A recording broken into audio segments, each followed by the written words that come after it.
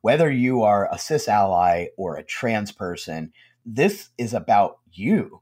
The work that I'm doing is not about me because I have made it to the other side now. I could very easily have just gone stealth, meaning I don't have to reveal my trans identity to anybody. I can be Clark Kent for the rest of my life and just, keep doing my thing. But honestly, who does that help?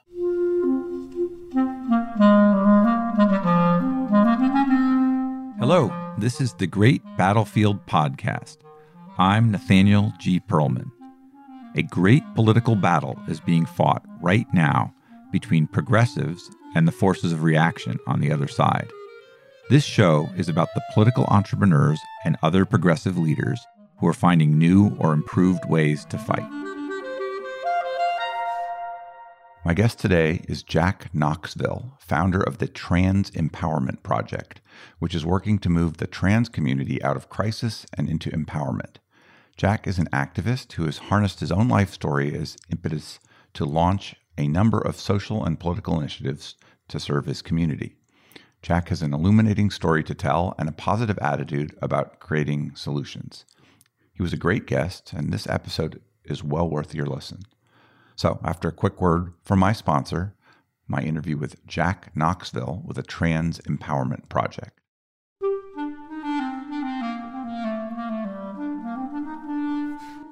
This episode is brought to you by Graphicacy. Graphicacy is an analytic design firm that can help you advance the mission of your organization using your own real data and information. They are 21st century visual communicators who create interactive graphics, motion graphics, and data visualizations. You can find Graphicacy at graphicacy.com. That is GRAPHICACY.com. With Graphicacy's help, you can visualize a better world. Hi, Jack. Would you mind introducing yourself and giving me a quick biography? Sure. My name is Jack Knoxville. I use he and they pronouns. I was the first trans guy to run for political office in the southern United States. Also the founder and executive director of Trans Empowerment Project. What name were you born under? That's not something that I really go into. Okay. I mean, it just seemed like Knoxville, a guy named Knoxville from Knoxville, maybe it wasn't the original, so I was kind of curious about it.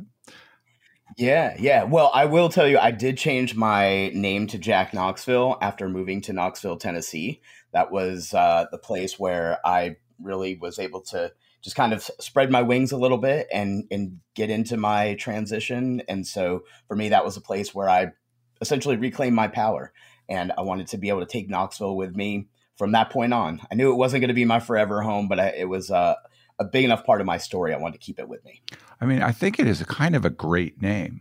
There's something very, like it's almost like a stage name. I like that you were able to do that for yourself. Could you tell me a little bit about how you grew up and what kind of family? Sure. So I'm actually originally from New York, but I grew up in a very dysfunctional household with some very abusive parents. I had my father and my stepmother.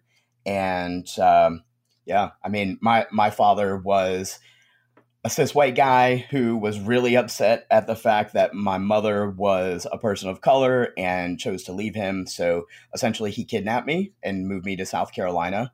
And at that point I was really just taken. I was taken away from my childhood, taken away from any source of support, familial or otherwise. And I was kept very isolated from anybody that I knew or had been comfortable with. So I grew up in the South, grew up in Conway, South Carolina, which at the time felt very middle of nowhere. I was one of very few people who did not fall into the absolute white or absolute black category. And so I was just, I've spent my entire life being the other guy. I'm the other person, so yeah. How old were you when he took you to Conway, and how old were you when you left? I was 2 when he first kidnapped me. We did a lot of moving around. I didn't always have clarity as to why, we moved back and forth from New York to South Carolina so many times. I mean, I switched schools 5 times in the 4th grade and 5 times in the 9th grade. So I was just constantly in this state of change. I take it, though, at some point you left home and went to get to be on your own, get an education to some degree and employment. Tell me about that. Yeah, sure. So I started working when I was 7. That was the first job I ever had, was selling sunglasses on the boulevard in Myrtle Beach, South Carolina. Because of the way that my household was, I mean, I would have days like I would be at school. My stepmother would pick me up and say like, okay, it's Friday. I'm going to drop you off on the boulevard. Don't come home until Monday. And luckily I had a friend whose family had a little sunglass shop on the boulevard. So they would take me in most weekends. And that was how I was able to make money to do the fun things with my friends. And so I've basically been working ever since. But the first time that I ended up on my own, I had gotten into a really bad fight with my stepmother. I mean, my house was extremely abusive. And I guess I just finally had it. So I was like 14 years old. I had just seen my mother for the first time in years. And I got back to my father's house. We were in New York at this point. And my stepmother, out of nowhere, was just like, oh, I'm going to South Carolina for 2 weeks. And when I get home, this house better be clean or I'm going to beat your ass. I don't care whose fault it is. And I was like, you're not going to touch me. She's like, what? And I was like, oh my God, what did I just say? And she's like, what'd you say to me? And I was like, you heard me. And I'm like, oh my God, shut up. Like, I was so nervous, obviously terrified because of just the level of abuse that I dealt with in my house. And that lady pushed me into a stove and I felt the flame. We had a gas stove. I felt the flame hit my hand and I hit her back, blacked out, woke up in a different room and was like, this is crazy. I got to get out of here. So the next day, I literally packed whatever was valuable or important to me, got on the school bus, went to the school nurse's office. She had witnessed some abuse in my house and had already extended an invitation that if I ever really needed her to go to her office. So I did. And by the end of the day, I was in a youth shelter. And so I spent a month there. From that point on, I really just bounced around trying to figure out where I was going, when I was getting there, how I was doing the things, and have basically been trying to figure it out ever since. As a father of 2, it's just very hard for me to hear that kind of beginning. When was the time, obviously you are trans, when did that element of your selfhood come into clarity for you?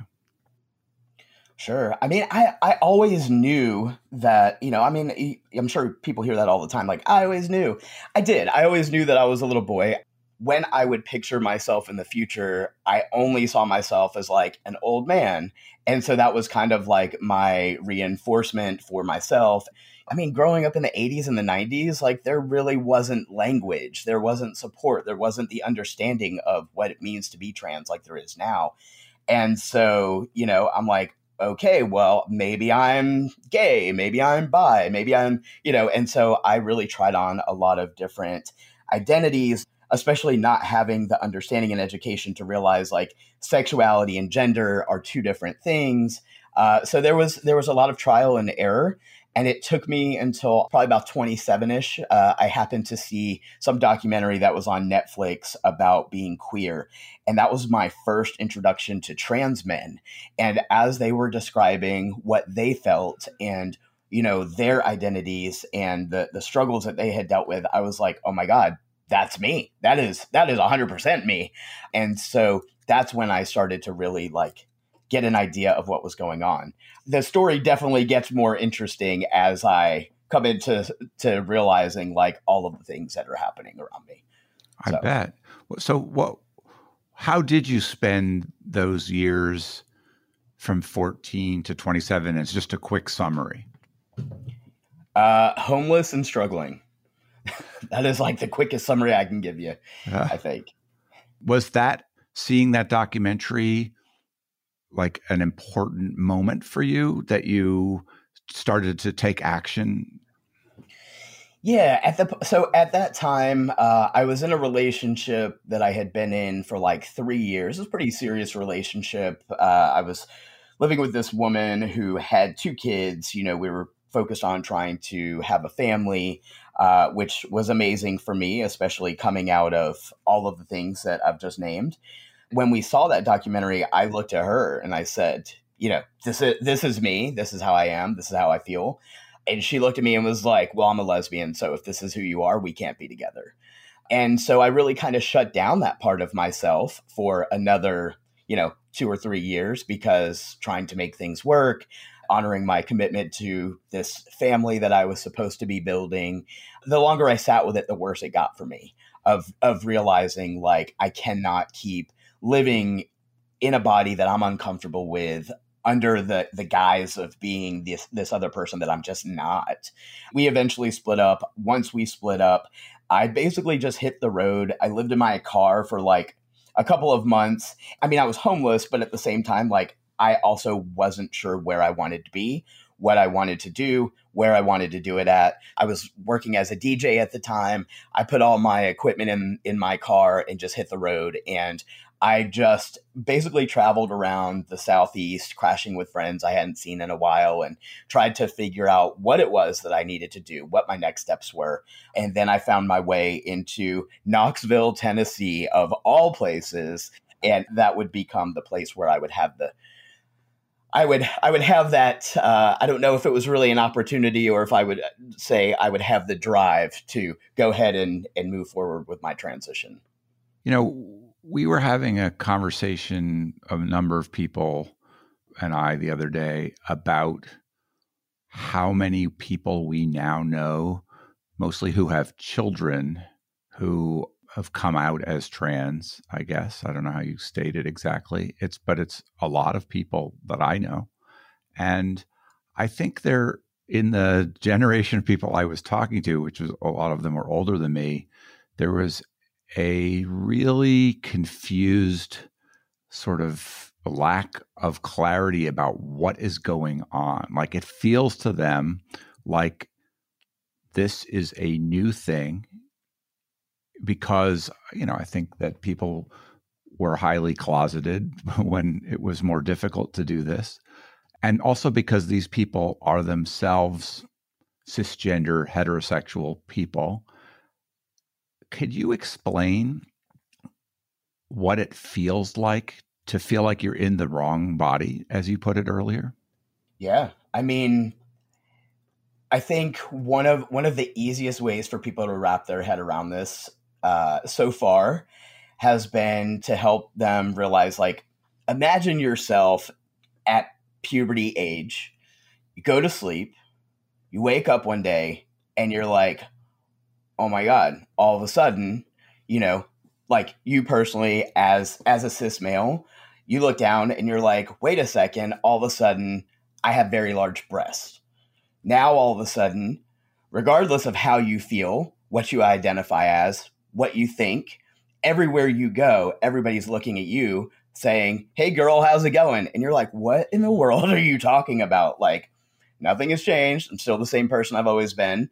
There's this feeling of like, it's almost for me. And here's the thing too, is like the trans experience is not a monolith. So my experience is going to be very different from other folks' experience. But for me personally, it was very much like a betrayal of my body. And as soon as that betrayal happened, I became subjected to the abuses of the world. I mean, there was no foresight, like as a kid, you don't realize the things that people are set up to experience. Like, for instance, women in this country, the level of sexual assault, the level of aggressions and microaggressions that happen because of somebody's gender. As a young person who feels very masculine and up until this puberty point has been able to live very much an authentic existence, then all of a sudden puberty comes in and boom, now all of a sudden you are supposed to be this other person. It's a lot. It's a lot to unpack. It's a lot to navigate, especially when you don't have familial support. You don't have other people to give you that guidance and give you that direction. It's so much. It's so overwhelming. And at times it's maddening because to watch other people have the ability to live their authentic lives, to be able to go to prom, and to be able to just go on dates and do camping trips, do all these fun things with each other that you inherently just don't feel included in, it's a very daunting feeling to constantly feel like, for me personally, I'm always on the outside. I have never found a table that I could walk up to and sit at. I've always had to build my own tables. And so it's very draining because it's like, not only do you have that inner struggle of how you feel and trying to figure out and make sense of how you feel, but then you have the expectations of everybody else. And then it just kind of becomes an avalanche after that. I've heard people say that they hope that girls have the leeway to be any kind of girl that they want to be, whether that's very feminine or very masculine. What's different between being a kind of a masculine girl, but still a girl, and wanting to be trans? Well, that's the thing. I don't know too many people who actually want to be trans. Yeah. And the other thing is, like, there's no part of me that feels feminine, looks at feminine anything. I'm not just a butch lesbian, contrary to what other folks might try to label me as. And the other thing is, I actually kind of want to go back to your other question, because I think this is interconnected of like the newness. So one of the things that people don't typically have the understanding of is that the trans identity is not new. All of this is not new. Why folks are struggling to understand is because white supremacy has done a great job of keeping us out of the public narrative. But trans people have always existed. We existed in this country before colonizers showed up. We exist in other areas of the world. And this is just another form of existence. Like, there are so many variations of what our bodies can look like. And so to police somebody's identity because you have this assumption of what they have in their pants is ridiculous. And I feel like that's what happens. And especially with conversations like this, like not that you're doing that, but what I mean is like folks who don't understand, they have this misconception that they just know what other people are up against. You have no idea what somebody else is up against. And, you know, using my analogy earlier is like, if there was even the slightest inkling in me to feel like I was female or feminine, I could not have started my transition. It wouldn't have felt right. I think that there's a huge journey that every trans person I know goes on. These are not decisions that we can just make lightly. It's not like we can just wake up and be like, I think I'm going to start transitioning tomorrow. There's a lot of steps in between that thought of like, hey, this is who I am, and hey, this is my confirmation, like gender confirmation surgery. You can't just go to a doctor tomorrow and say like, hey, I want to change my body. Now, you can if you're cis, ironically. You know, I don't know if you've seen, like, there's like the story of the guys who had some dumb bet, and if the guy lost, he had to go and get breast implants. Doctors had no problem giving this guy like very large breasts. But if that person was a trans person, then all of a sudden, no, we don't want to allow that mentality to exist. And so that's where there's a lot of cleanup that needs to happen, is like, we have to stop thinking that we know that somebody is male or female based on genitalia. That has nothing to do with who you are inside. Because, like, you know, if whatever you feel right now, it has nothing to do with your genitals. But that's where people kind of hang their hat on what gender they're assigning to other people. And again, that comes from the assumption that you know what somebody has going on below the belt, and we don't have that knowledge. I think that society, like some people, is going through a transition on attitudes towards this. What is distressing to watch about it is, on the one side, there is a lot of progressive education where people are understanding that, like, biologically, we're very much more complicated than yes or no, male or female. I think the young generation is much more open to and aware of the kind of spectrum of different identities and realities that people have.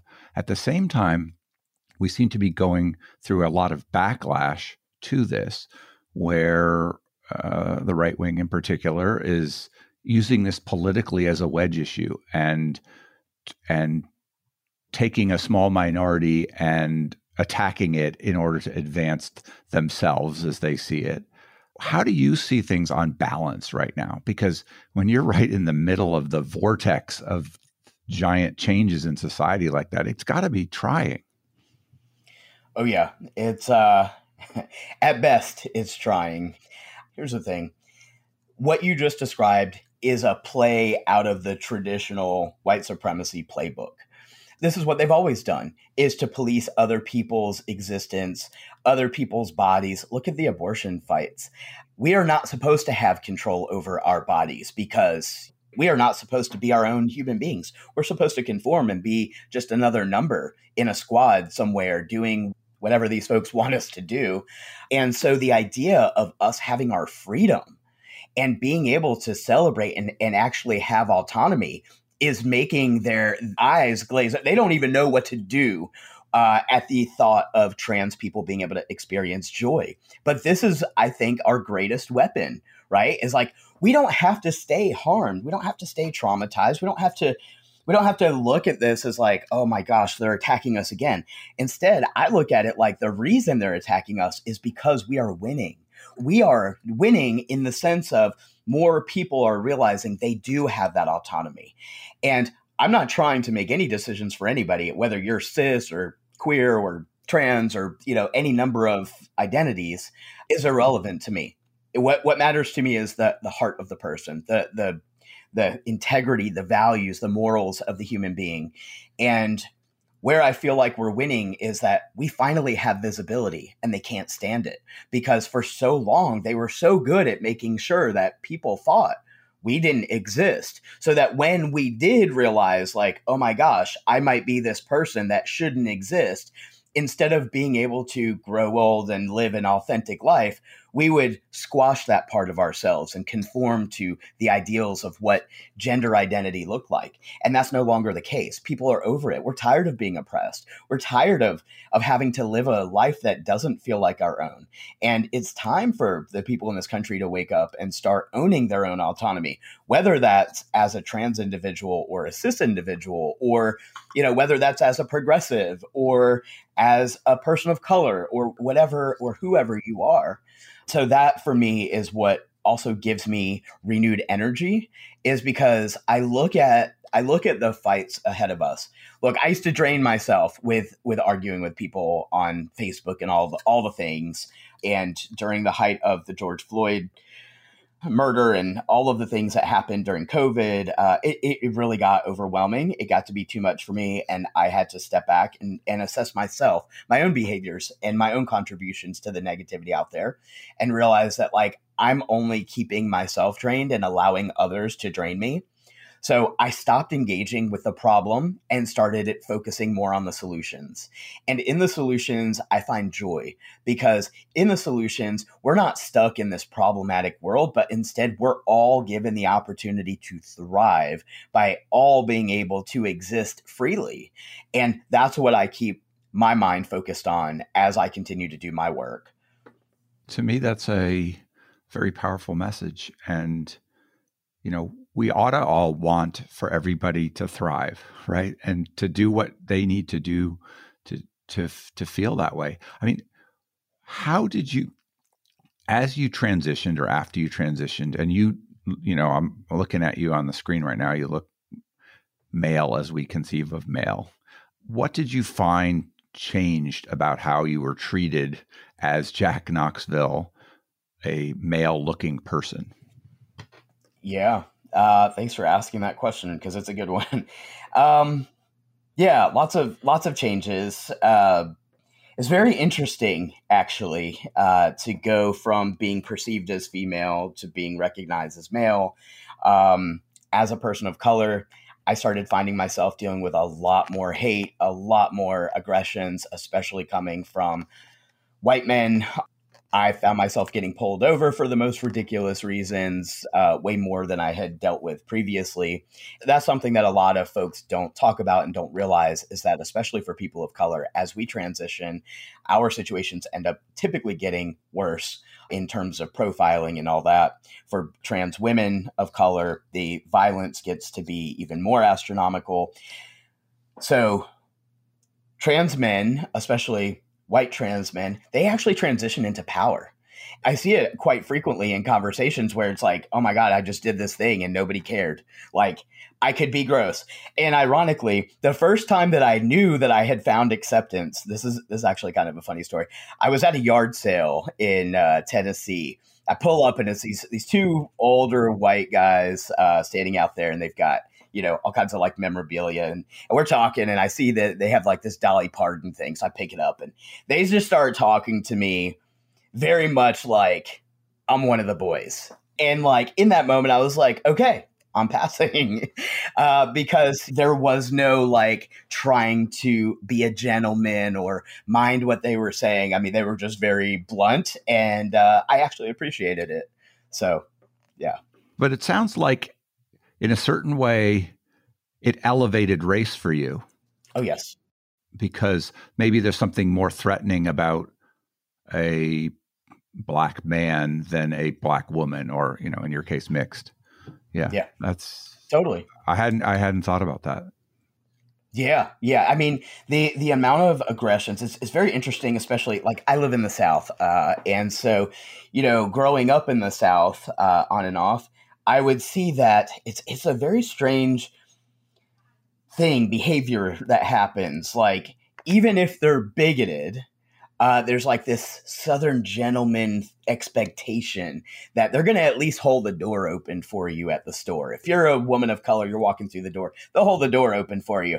It's kind of that like, bless your heart, I'll put a knife in your back kind of mentality. I don't know if you've ever heard that, but like when people say, bless your heart, watch out for your back. But, it's very similar to that. But what I noticed was, people weren't holding the door open for me anymore. In fact, they were going out of their way to make sure the door closed in my face. And just seeing the escalation and hearing people that previously had been a little bit more reserved, a little bit more soft in their, as much as you can be soft in your racism, as much as that was a thing before, all those filters came off as soon as people stopped perceiving me as female. Did there come a time when the prominence of race and gender receded a bit? Like, it sounds like this would really heighten your awareness of all of your interactions around, like, how am I being perceived? How am I being treated? Why am I being treated this way? Because one of the difficult things about gender and race is that you don't know always whether to assign a particular way that someone's reacting to that or to something very individual. Did it ever reduce at all and just become background, or is it just very prominent to this day? Oh, I'm still waiting for that reduction to happen. Sorry. Unfortunately, no, it's okay. I mean, not really that it's okay, but I appreciate that. Yeah, I think part of the issue that I personally am up against is that when I started my transition, we're looking at like 2014. So just around the corner was the Trump administration beginning. And so the hate started to increase just around the time I started transitioning anyway, and just watching all of that unfold and having to deal with that. But, even further than that is like the summer of, during all of the riots and everything, I watched as people I had known my whole life that I thought were okay, safe, wonderful, caring, kind, loving people basically unmask themselves one after another.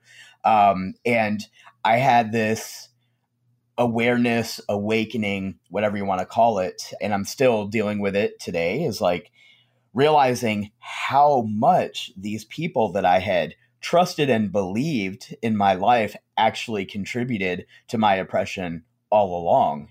It was such a mind-blowing moment for me of realizing like, oh, that's why all of these other things happen. So for instance, let me give you an example of this.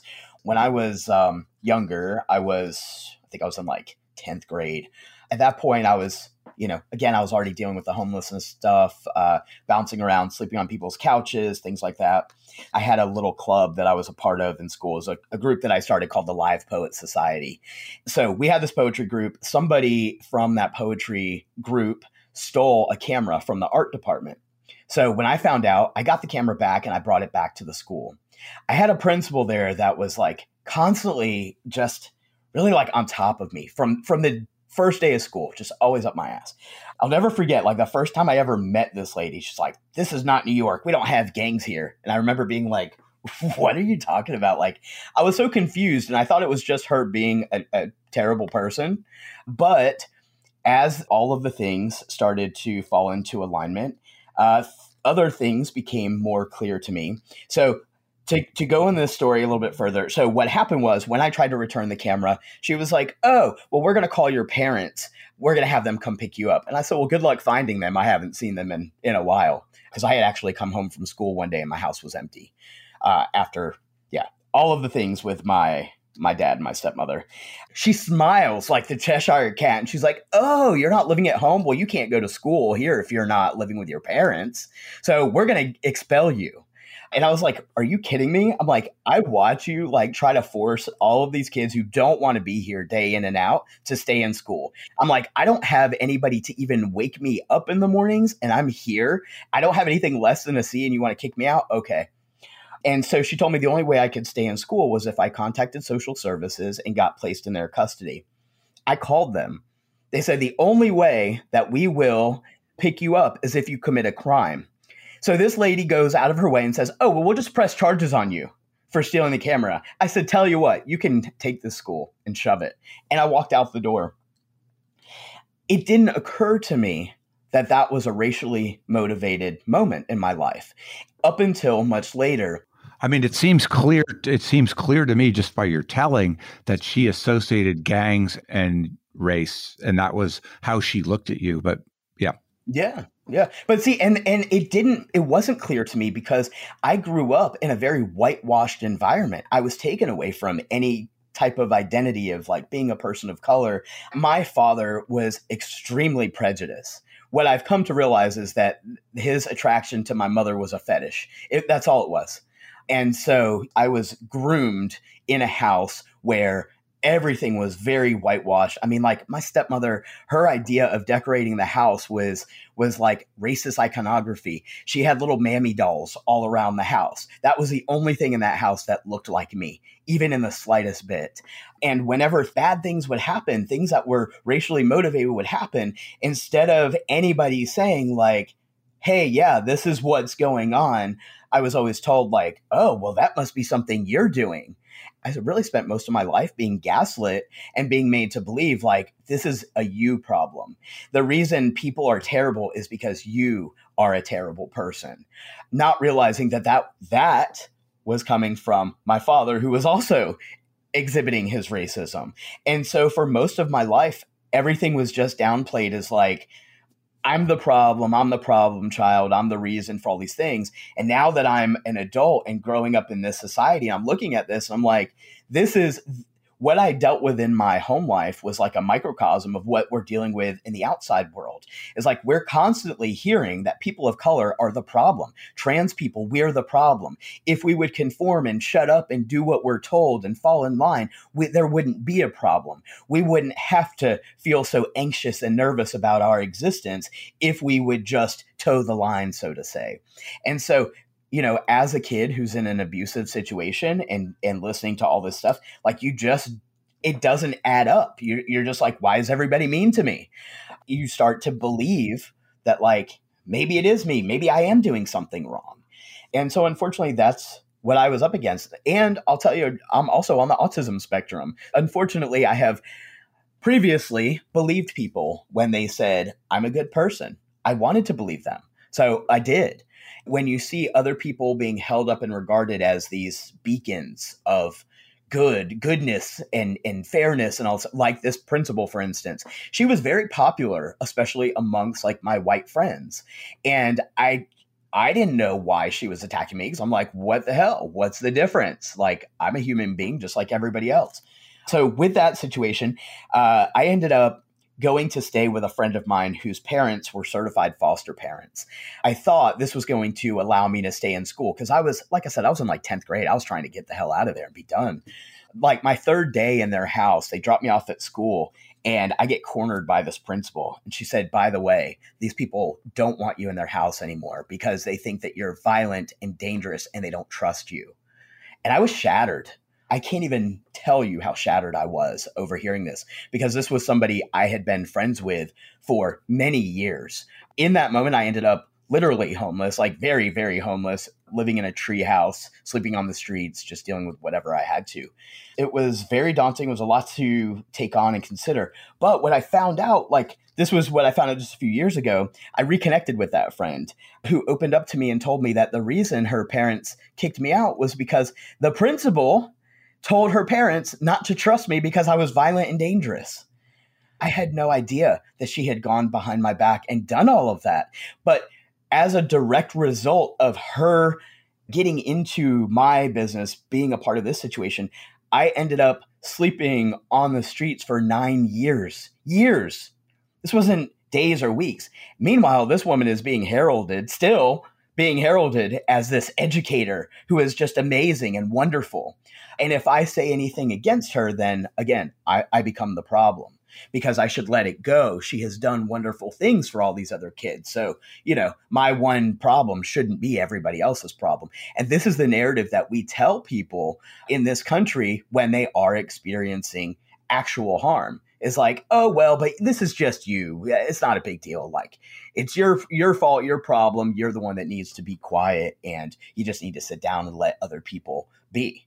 Instead of other folks showing up and saying, wow, this person did these things to you. Like you said, you're like, oh, it's very obvious to me that this was a racially motivated attack. And the thing is, like, other people in my life could have, should have, and didn't identify that over the last 20 years or so. No, I think the gentle term for what this woman did was she fucked you over. Yeah. Yes, she did. But that's the thing. And that is another thing that other folks don't realize is, like, these moments of racism are not isolated moments, right? Like, in the grand scheme of things, that was a huge moment. It seemed like, in my naive and young brain, it seemed like a minor blip of assholism, but which... Yeah, it fit into a stream of other slights and injuries. But this is the kind of stuff that I deal with all day, every day. And so do most trans people of color. People of color deal with this all the time. But then it gets even worse. The more marginal lines you fall in, the worse that stuff gets. And as a disabled, multiracial trans person, I can tell you, it gets a hell of a lot worse. So what I'm working to square in my mind about you is there's this fairly traumatic first 27 plus years. And then there's this thing that you've done, which is to start something called the Trans Empowerment Project, where you've talked about, reclaiming the joy in yourself and trying to do that for other people as well. Could you tell me the roots to that, and how does that get going, and where does that come from? Sure. So when I was, as I mentioned, I kind of hit the road and was living out of my van, trying to figure out where I wanted to be and all the other things around my transition. I met somebody online. We had a date in Knoxville. I was staying in Asheville, North Carolina at the time. She invited me to go to a roller derby game and to go hang out at this party afterwards. I went and had the best time. I found like the most purple spot in this red ass state. And I was surrounded by all these amazing roller derby people, and everybody's tattooed and has piercings. I'm like, yes, my gente, my people. And so I felt so much support immediately from this group of people that I landed in at the party with. And I happened to have some friends that were also living in Knoxville, and they were like, hey, I started coming into town a couple of times. They were like, seems like you really like it here. If you want to, you can come crash with us, get a feel for what you want to do. And I was like, sure, let's figure this out. So I did the Knoxville thing. I had some experience with like tech and all this stuff. I had many start and stops for having my own companies and did freelance work and all this other stuff. I got a job through this company that's a for-profit company, very similar to Home Shopping Network, that focuses on jewelry and gemstones without totally giving away their identity, although maybe I should. This was the first time in my adult life that I had access to health insurance. And I got really excited at the idea that I could finally transition at 35 years old. I started exploring my options for transitioning. This company, just before I got accepted for HRT, decided to fire me for transitioning. I made this company $500,000 in 1 week through an email that I created for them. And within a couple of months, I lost my job because of who I am. As my insurance was about to expire, you have like 30 days from when you get fired to when your insurance expires. I'm like scrambling, trying to find somebody somewhere in East Tennessee to see me so I could at least get the ball rolling on HRT, hormone replacement therapy. If anybody is not sure what HRT is, I would call all these places. And I'm like, hey, I wanted to see if I could make an appointment to be seen. And they're like, sure, what do you need to be seen for? I'm like, well, I'm a trans guy. Almost every single instance, the next line out of their mouths, oh, you know what, sweetheart, I'm so sorry. We're actually not taking new patients. So I got into a habit. I'm like, whoa, well, cool. Well, thank you so much for telling me up front you're a bigot so I don't waste my time or money with you. And I was fuming. I was so mad. I'm like, are you kidding me? It's like a carrot being dangled in front of my face, like authentic life or continue to stay oppressed. And at this point, I wasn't interested in continuing my oppression. I went online, I did some Google searches, I found the Planned Parenthood in Asheville, North Carolina. It was not the most technically beautiful website, but the language that they used on their website was one of the most beautiful websites I had ever seen. It was so welcoming, and so just the door was wide open. They said, if you are in North Carolina, South Carolina, Tennessee, Kentucky, Georgia, and you need HRT care, come see us. We will help you. Of course, I'm like, sold. Let me do this. It was a 110-mile drive. Cost me $165 out of pocket. Especially because by the time I found them, my insurance had lapsed. We're talking the very beginning of the gig economy. So Uber was just starting to be a thing. That was the closest I had to a job was I started driving for Uber. And so that $165 price tag, I mean, you might as well have told me that was $200,000 right there because it felt like it was going to take forever to get to. But I finally got what I needed. I made the drive, went to Planned Parenthood, and for the first time in my life, felt seen as a whole human being. I was living in Knoxville. So one of the things that was also going on in Tennessee at the time was they had this law where you had to go through mental health counseling for a year before you could be prescribed hormones. And what was happening to the folks in that community in Tennessee was they would open themselves up and do therapy for a year only to have their therapist most oftentimes say, by the way, I'm not giving you this letter, right? So they'd have to start all over with a whole new therapist, a whole nother year of therapy with the hopes that they might actually get their letter. When I did the North Carolina thing, I was able to bypass that year of waiting requirement. So within 5 days of me walking through the door there and actually talking to them and them getting to know me, like I had a prescription for testosterone. And what was amazing to me was that my body, like I've always dealt with PTSD, depression, things like that. Taking testosterone was for me like somebody giving me an antidepressant. It helped my mental health tremendously. It helped me to focus more, helped me to be more functional. It helped me to sleep better. I mean, it just helped all the way around. So I did that trip to North Carolina, went back to Knoxville.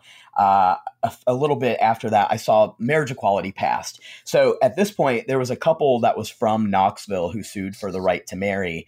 And so there was a great big rally that was being held downtown. I had heard wonderful things about our mayor and, just the community itself, but I hadn't been there long enough to really experience it for myself. So I was excited to go down and connect with all these folks. So I go to this rally. There's like 4,000 people there. And the mayor gets up, she talks, does her thing. She gets off stage. Everybody's like talking to her. And I got my chance and I said, hey, I know you're really busy right now, but I would love to talk to you about trans rights, especially in this area. All I wanted from this lady was a business card. That's it. Instead, I got blown off. She pointed at a crowd of 4,000 predominantly white people and said, oh, sure, you can talk to my assistant, Matt. I'm like, yeah, let me get right on top of that. I said, hey, by the way, my name is Jack Knoxville. Have you ever heard of me? She said, no. I said, well, you will. I had no idea what that meant. I just knew I was pissed. Yeah. So a couple weeks later, I was doing the Uber thing. I started doing Grubhub, Lyft was all that stuff was starting up. So, I jumped in and was doing all that stuff, was slinging my artwork, doing marketing campaigns, anything I could do, just doing my hustle, trying to make some money. And I happened to see this little article pops up online from a publication that's now defunct called the Metro Pulse. And it's talking about how this mayor is running unopposed, and they're basically calling it because it's 3:30 on a Friday afternoon. And I said, the hell she is. I shut my laptop and I went down to the courthouse. I ran around downtown Knoxville like a maniac and got anybody and everybody who had listened to me to sign my damn petition. And I became a write-in candidate. I had it all turned in by 5 o'clock. At that time, trans people still were not getting nearly the amount of support and things that we are now, even though that was not that long ago. And I immediately found myself thrust into this hate campaign. And I was just being dragged from both sides all the way around. I didn't want to be mayor of Knoxville. I just wanted to make a point. And I also wanted to get people talking about trans issues because, like I said, I couldn't find a single care provider anywhere. So after I ran for office, I had picked up a job as a brand ambassador for Metro PCS, which meant I was sign spinning, I was canvassing, knocking doors. So this is all before my formal nonprofit experience, by the way. So I'm getting all of this great organizing experience, not knowing that's what I'm doing. And they said, oh, you're running for mayor? You can absolutely talk about that while you go knock these doors. So I'm like, cool, I get paid to knock doors for my own campaign. Sweet. So that's basically what I did. I only raised like $90, by the way, which I used to get stickers of my face printed out and plastered them all over Knoxville. As a write-in candidate with zero experience, I got 3% of the vote.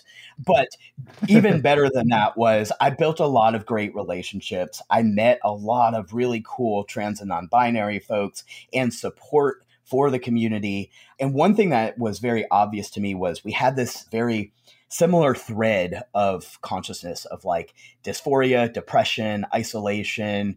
And as I'm looking at all these folks, I'm like, yo, we are rock stars. Why the hell do we need other people to validate us? We should be empowering each other. And so that was really where Trans Empowerment Project as a concept came up and came out of. I really didn't know where to start. I had no idea what I was doing in terms of starting a nonprofit or anything like that. So I literally just went for the first thing that was obvious, which was we all needed gender affirming clothing. And most of us couldn't afford it, especially because of the lack of access to affirming jobs and things like that. So that was the first thing we did. I organized a clothing swap. I rented out this little community spot, which is amazing in Knoxville called the Birdhouse. They were great because I thought I was renting it out. They gave it to me for free. So thank you, Birdhouse. But they gave me the space to use for free. And we ended up giving away free clothing to over 100 trans and non-binary folks in East Tennessee. That was the first time anybody had really pulled this community together. And the turnout was just amazing.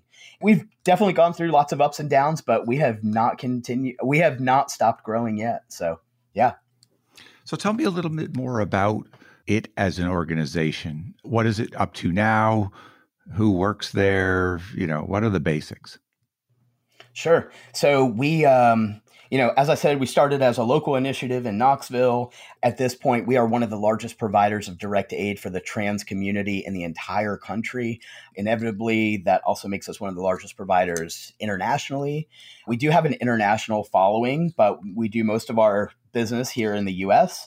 At this point, we have our direct aid program, which provides emergency food, emergency clothing packages. Sometimes we are able to help with the HRT. Hopefully we can get that going again soon. But we have a lot of different projects and programs really aimed at building our own systems of support because the systems around us right now are not set up to support us. To one of your earlier points, there's so much happening around us right now. There's so much that needs to be rebuilt, and we are focused on building from the ground up. We're focused on building the future that we want to see rather than staying stuck in that problematic past. And that's what it's about. It's about being solutions oriented. It's about helping our allies to understand the harm and the things that we are subjected to without forcing trans people to relive and stay stuck in that harm and trauma. So giving our our community spaces where we can celebrate ourselves, where we can thrive. Like we have a Discord so that we can monitor that. We don't have to worry about so many trolls and things like that. We do a lot of really cool and fun projects. Not everything can be fun, but we try to make it as fun, friendly, engaging as possible. So recently we did a project over the last year where we created and distributed 500 self-defense kits that went to people across the country. Majority of those folks came from Texas after Governor Abbott started his attacks on trans youth. We put out a message on social media and just offered these kits to anybody who felt unsafe. Really was not anticipating the response. That post was shared 8,000 times. And by the end of like just a couple of days, we had almost 400 requests for safety kits. We go into a lot of different spaces. We do a lot of things. Like one of the other projects we're working on is we're trying to help employers learn how to be more affirming employers rather than just lifting up jobs that already exist for trans people. We want to create more spaces for trans people to be able to exist in and thrive in. That is a trans employment project. Then we have Project Care, which focuses on helping medical providers to understand the difference between providing services and providing care. And then we have an organizing program, which right now we're working on a really fun project that's meant to help get everybody active in democracy, which is called Drag Me to the Polls. Lots of stuff going on. Oh, we also have an inmate advocacy project. That is one program that I feel is so important for the work that we're doing.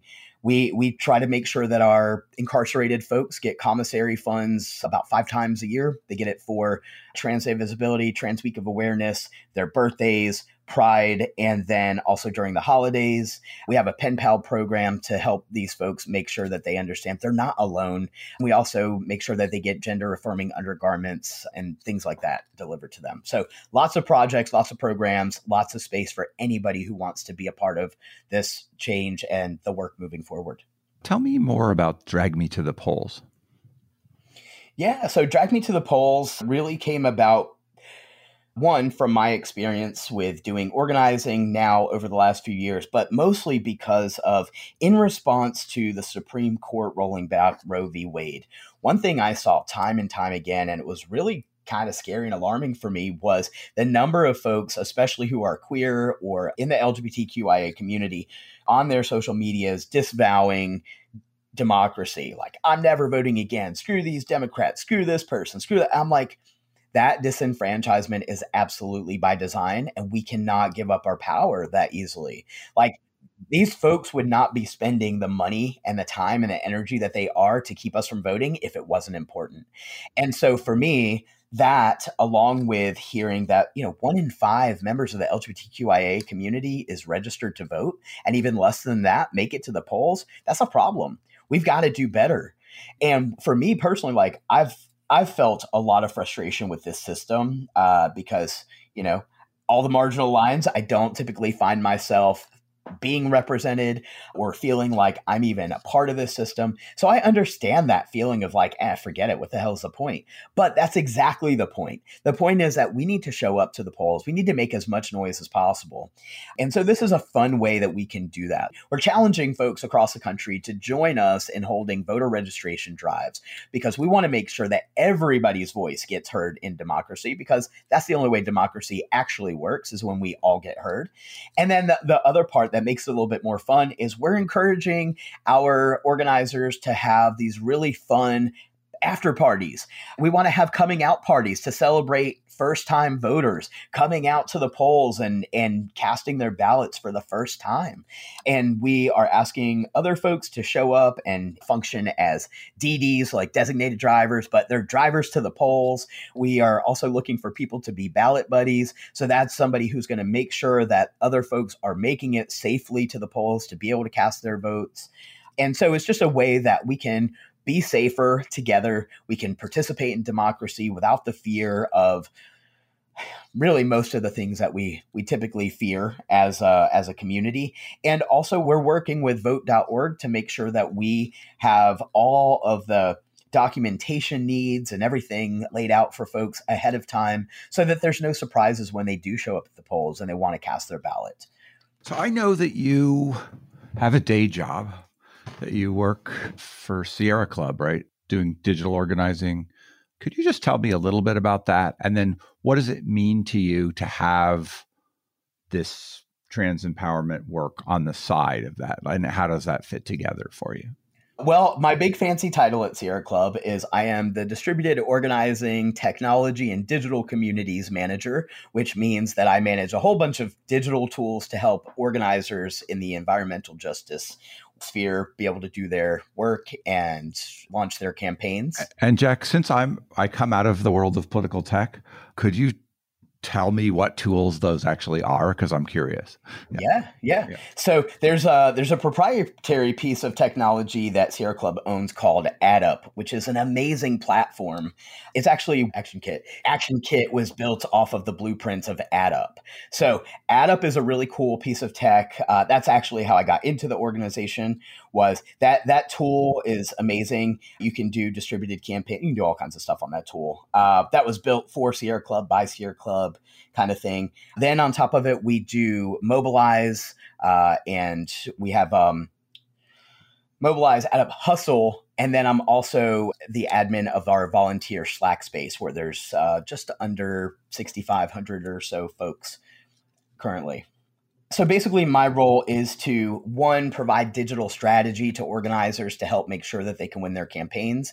It's also to make sure that they are trained up on the tools and that they know how to use those tools effectively. But even beyond that, the distributed organizing piece of that is, I'm going to say I've been given the opportunity to do a reset on all of these tools to make sure that the power for the tools is in the hands of those on the ground, the people in the field that are doing the work, rather than it being a hierarchical model, which we're used to having. So that's where I have fun, is because I like building new systems and stuff like that. And I love building power for people on the ground. And so that's where the overlap is for me. And ultimately, my work is the same. No matter which hat I'm wearing, it's all about making sure that the people who need power have it. What I love about Sierra Club is they're so great about giving me the time and space that I need so that I can continue to do TEP work. And with Trans Empowerment Project, as the executive director, I have a lot of flexibility there. So really for me, there's just so much overlap. And I feel like that's a lot of what I do is I really try to help others in Sierra Club, at Trans Empowerment Project, even through partners. I really try to help them focus on and understand the amount of interconnectedness that all of these issues have and helping folks to get aligned on the targets. One thing that the right has done extremely well is gotten us to exist in silos and to think that our fights are separate fights. They are not. They are all the same damn fight. At the end of the day, we should all be working to get rid of white supremacy in this country and beyond. That's the work that I feel like I get to do and that I feel called to do. Well, I think there is just a extraordinary change that you've brought about in your life from that time in your teens and 20s and before where things were not going well and where you were really in some shitty situations to now employed at an international nonprofit working on environmental stuff and having a meaningful project on the side that's helping people that you care about. And, I think that's got to be inspiring to anybody. Where do you hope to go from here? I'll tell you, my sights are set on senior care for trans people. Traditionally, that's not something that trans people have thought of, really, because we're not expected to make it there.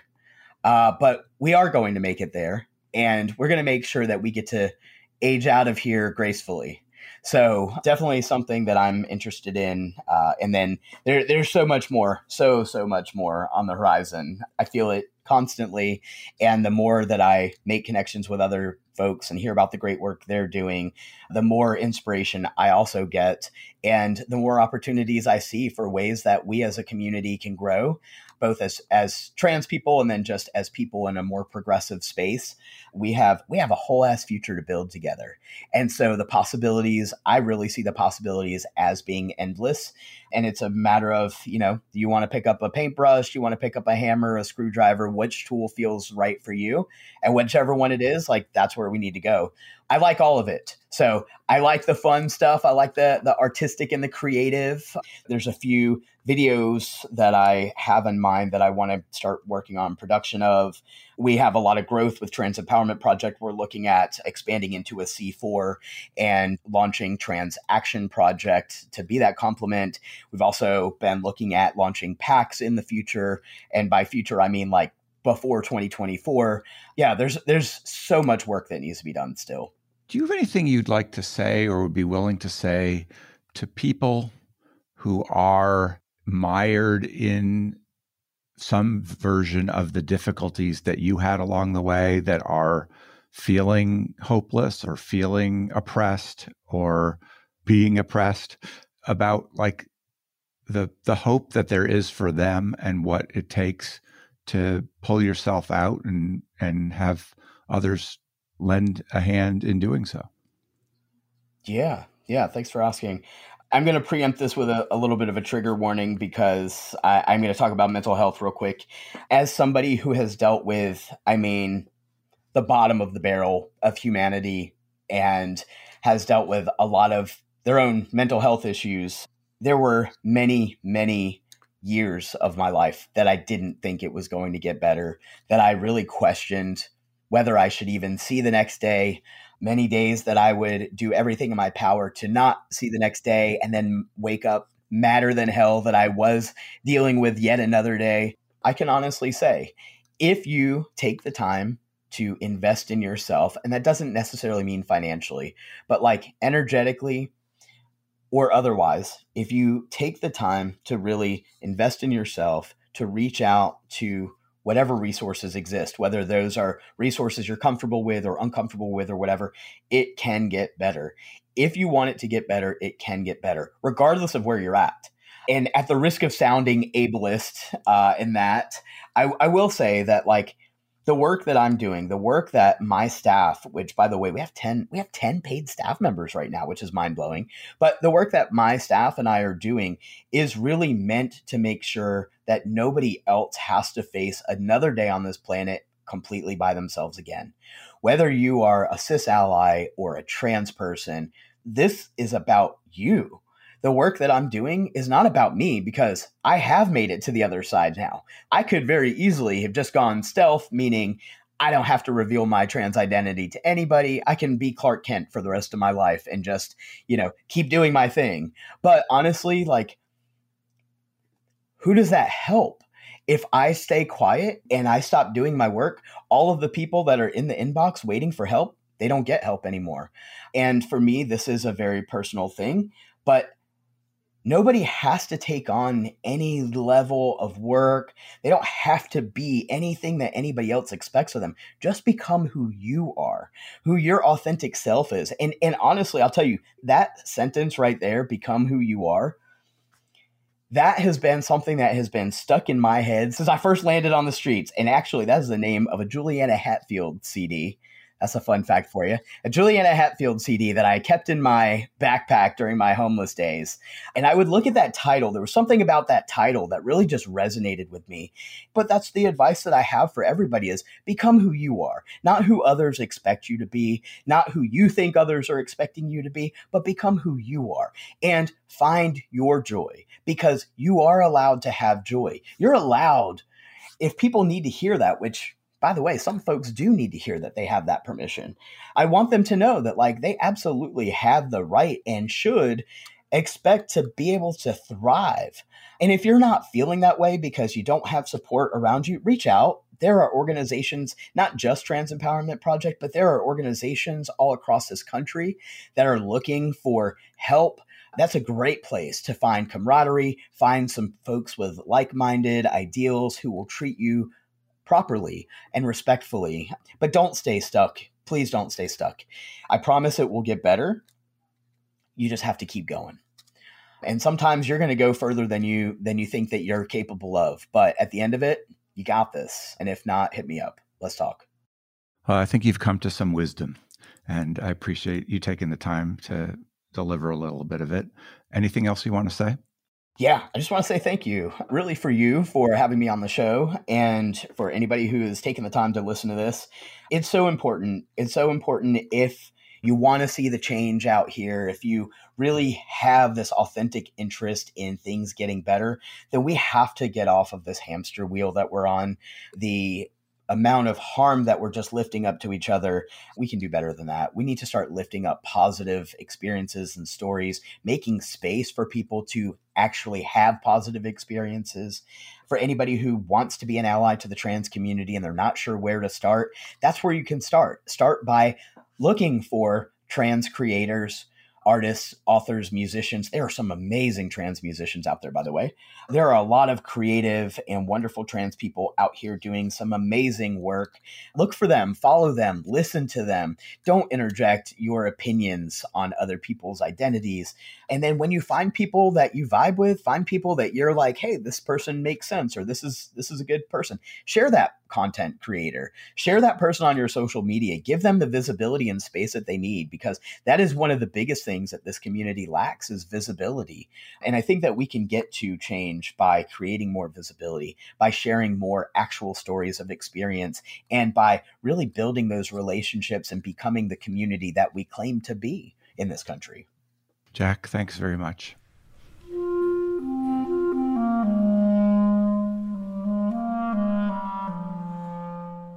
That was Jack Knoxville. He is at transempowerment.org. This is Nathaniel G. Perlman with the Great Battlefield Podcast.